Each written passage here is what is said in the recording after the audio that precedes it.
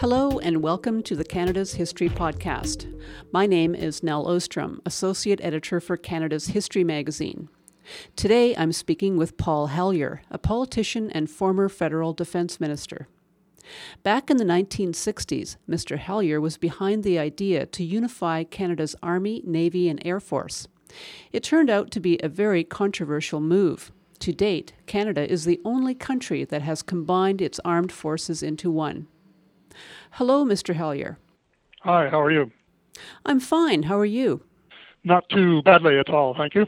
First of all, what was the reasoning behind putting the Army, Navy, and Air Force all under one umbrella? It was, in my opinion, it was a military necessity because they just couldn't work together in the common interests of the country. There were individual fiefdoms. They had turf wars, and they just were really coming from a different age, in my opinion. And this was my experience with them.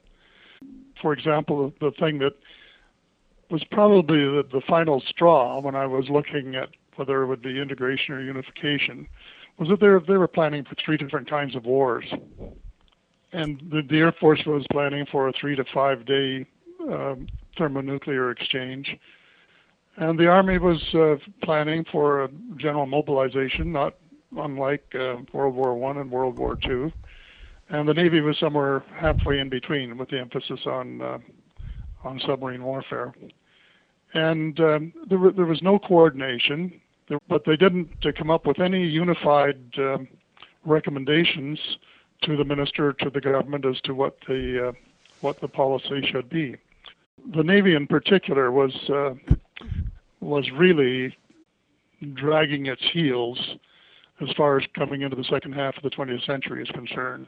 And this was not just my opinion. This was the opinion of the Rear Admiral Mingay, did a study in 1949, in which he was very, very critical of the obsolete Royal Navy traditions that had been carried on in the Canadian Navy. And of course, one of the reasons was that the senior officers of flag rank in the Navy were all trained in Britain, and they all came back with a deeply embedded, I guess, class mentality is the way I would put it. Naval morale was so hopelessly low. But the day that, for example, the day that the Korean War broke out, the Navy asked Brooke Claxton for an urgent meeting with the minister. And the Chief of the Naval Staff came in with a request to use fluted china in the naval mess. And this was the day that the Korean War broke out. And Brooke Claxton was so infuriated with them, he threw them out and confiscated the china and had it put in the minister's orderly room. So, there were reasons why something different had to be done, and they could go on, but enough is enough. So it does sound like there were a lot of good reasons for having all the services come under one structure, but why did you make everyone wear the same uniform? I freely admit that the uniform was the biggest mistake, because, and I realized as soon as I saw it that it wasn't as beautiful as the naval officer's uniform, and I should have done something about it right away. But it was a staff decision. They had met for weeks and a long time, representatives of the three services, and this is what they came up with. And the models, one from each service that were demonstrating it for me, were so proud of it and looked so handsome and proud and so on that it was hard to say no, and also it got hard for me to overturn staff decisions, especially when I had the reputation for doing that. So it sounds like if you had to do it all over again, that you wouldn't have insisted on the uniforms. Is there anything else that you would have done differently?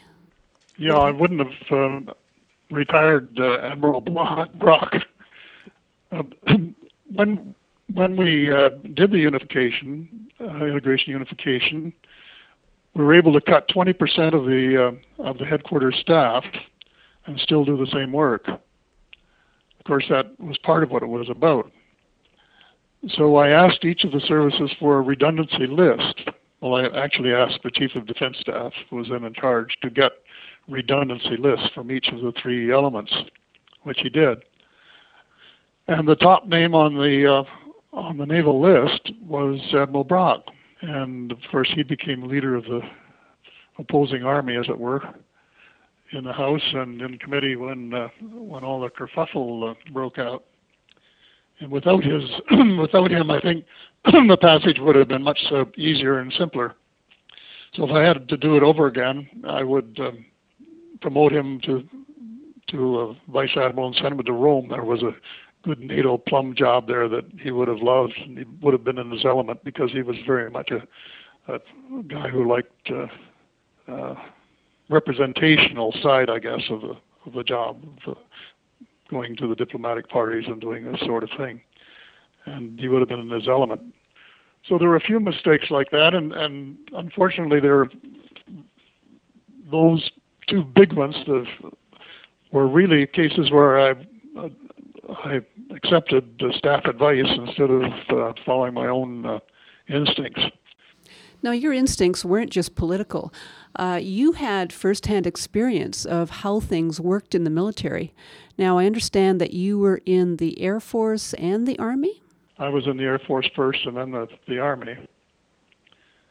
And when I joined the Army, I said, well, you have to learn to march. You have to do square bashing. I said, well, I just did square bashing. Oh, yes, but that was Air Force square bashing.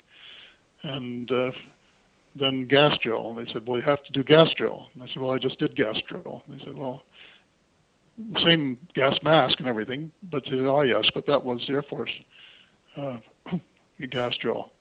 And then the sort of pièce de résistance was when a guy in a white frock came along, said, roll up your arm, and took out a needle and started giving me shots. And I said, well, I just had shots. And in almost a Machiavellian voice, he said, ah, yes, but those were Air Force shots. And so he gave them to me anyway. And in the meantime, we were at war, and the Army was desperate for reinforcements. And you have all of this, well, nonsense going on, really. I can't believe that about the shots. So Canada was a trailblazer in this whole idea of unifying their armed forces. Did any other countries follow suit? Sweden intended to do it because after I left the government, was writing for a few years, a couple of columns a week. I went to Sweden and was sitting at a briefing, and the chap doing the briefing didn't know that I was a former Minister of National Defense. And he said that they had intended to do it, and they sent the party, of which he was one, to Ottawa to get more details about it, but that the Canadians were so negative that they changed their minds and decided not to do it. So how did that make you feel? Well, it made me just, I've said that one thing that Canadians find hard to admit is when they're first in something, to take credit for it the way most countries do instead of apologizing for it.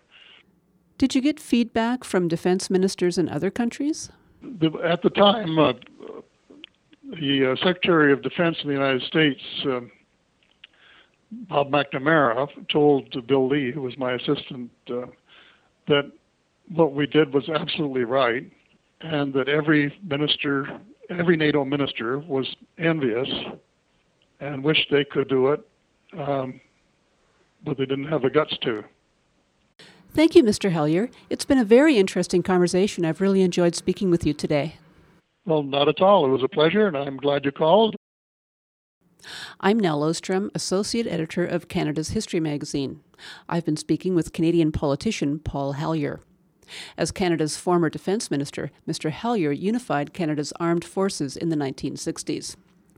To read more about how unification was opposed by the Navy, read Jack Granatstein's article entitled The Revolt of the Admirals in the October-November issue of Canada's History.